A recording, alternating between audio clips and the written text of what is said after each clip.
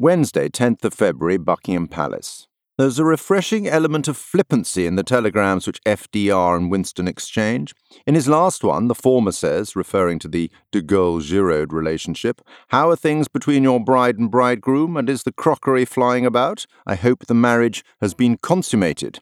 There was a good telegram from Alexander, too. "On 18th August, you instructed me to expel the enemy with all his impedimenta from Egypt, Libya, Cyrenaica, and Tripolitana. This has now been accomplished, and I await your further orders."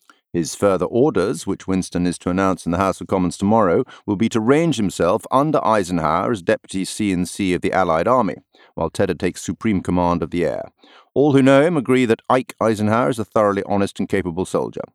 C. Portal, to whom I sat next at luncheon today, was loud in his praises. Friday, 12th of February.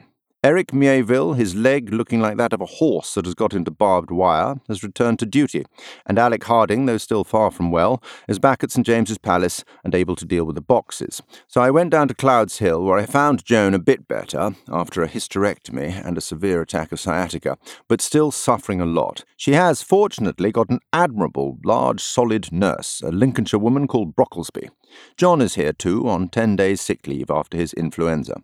Gandhi has started his fast, on the prospect of which an unending series of telegrams have been passing between the Viceroy and the Secretary of State.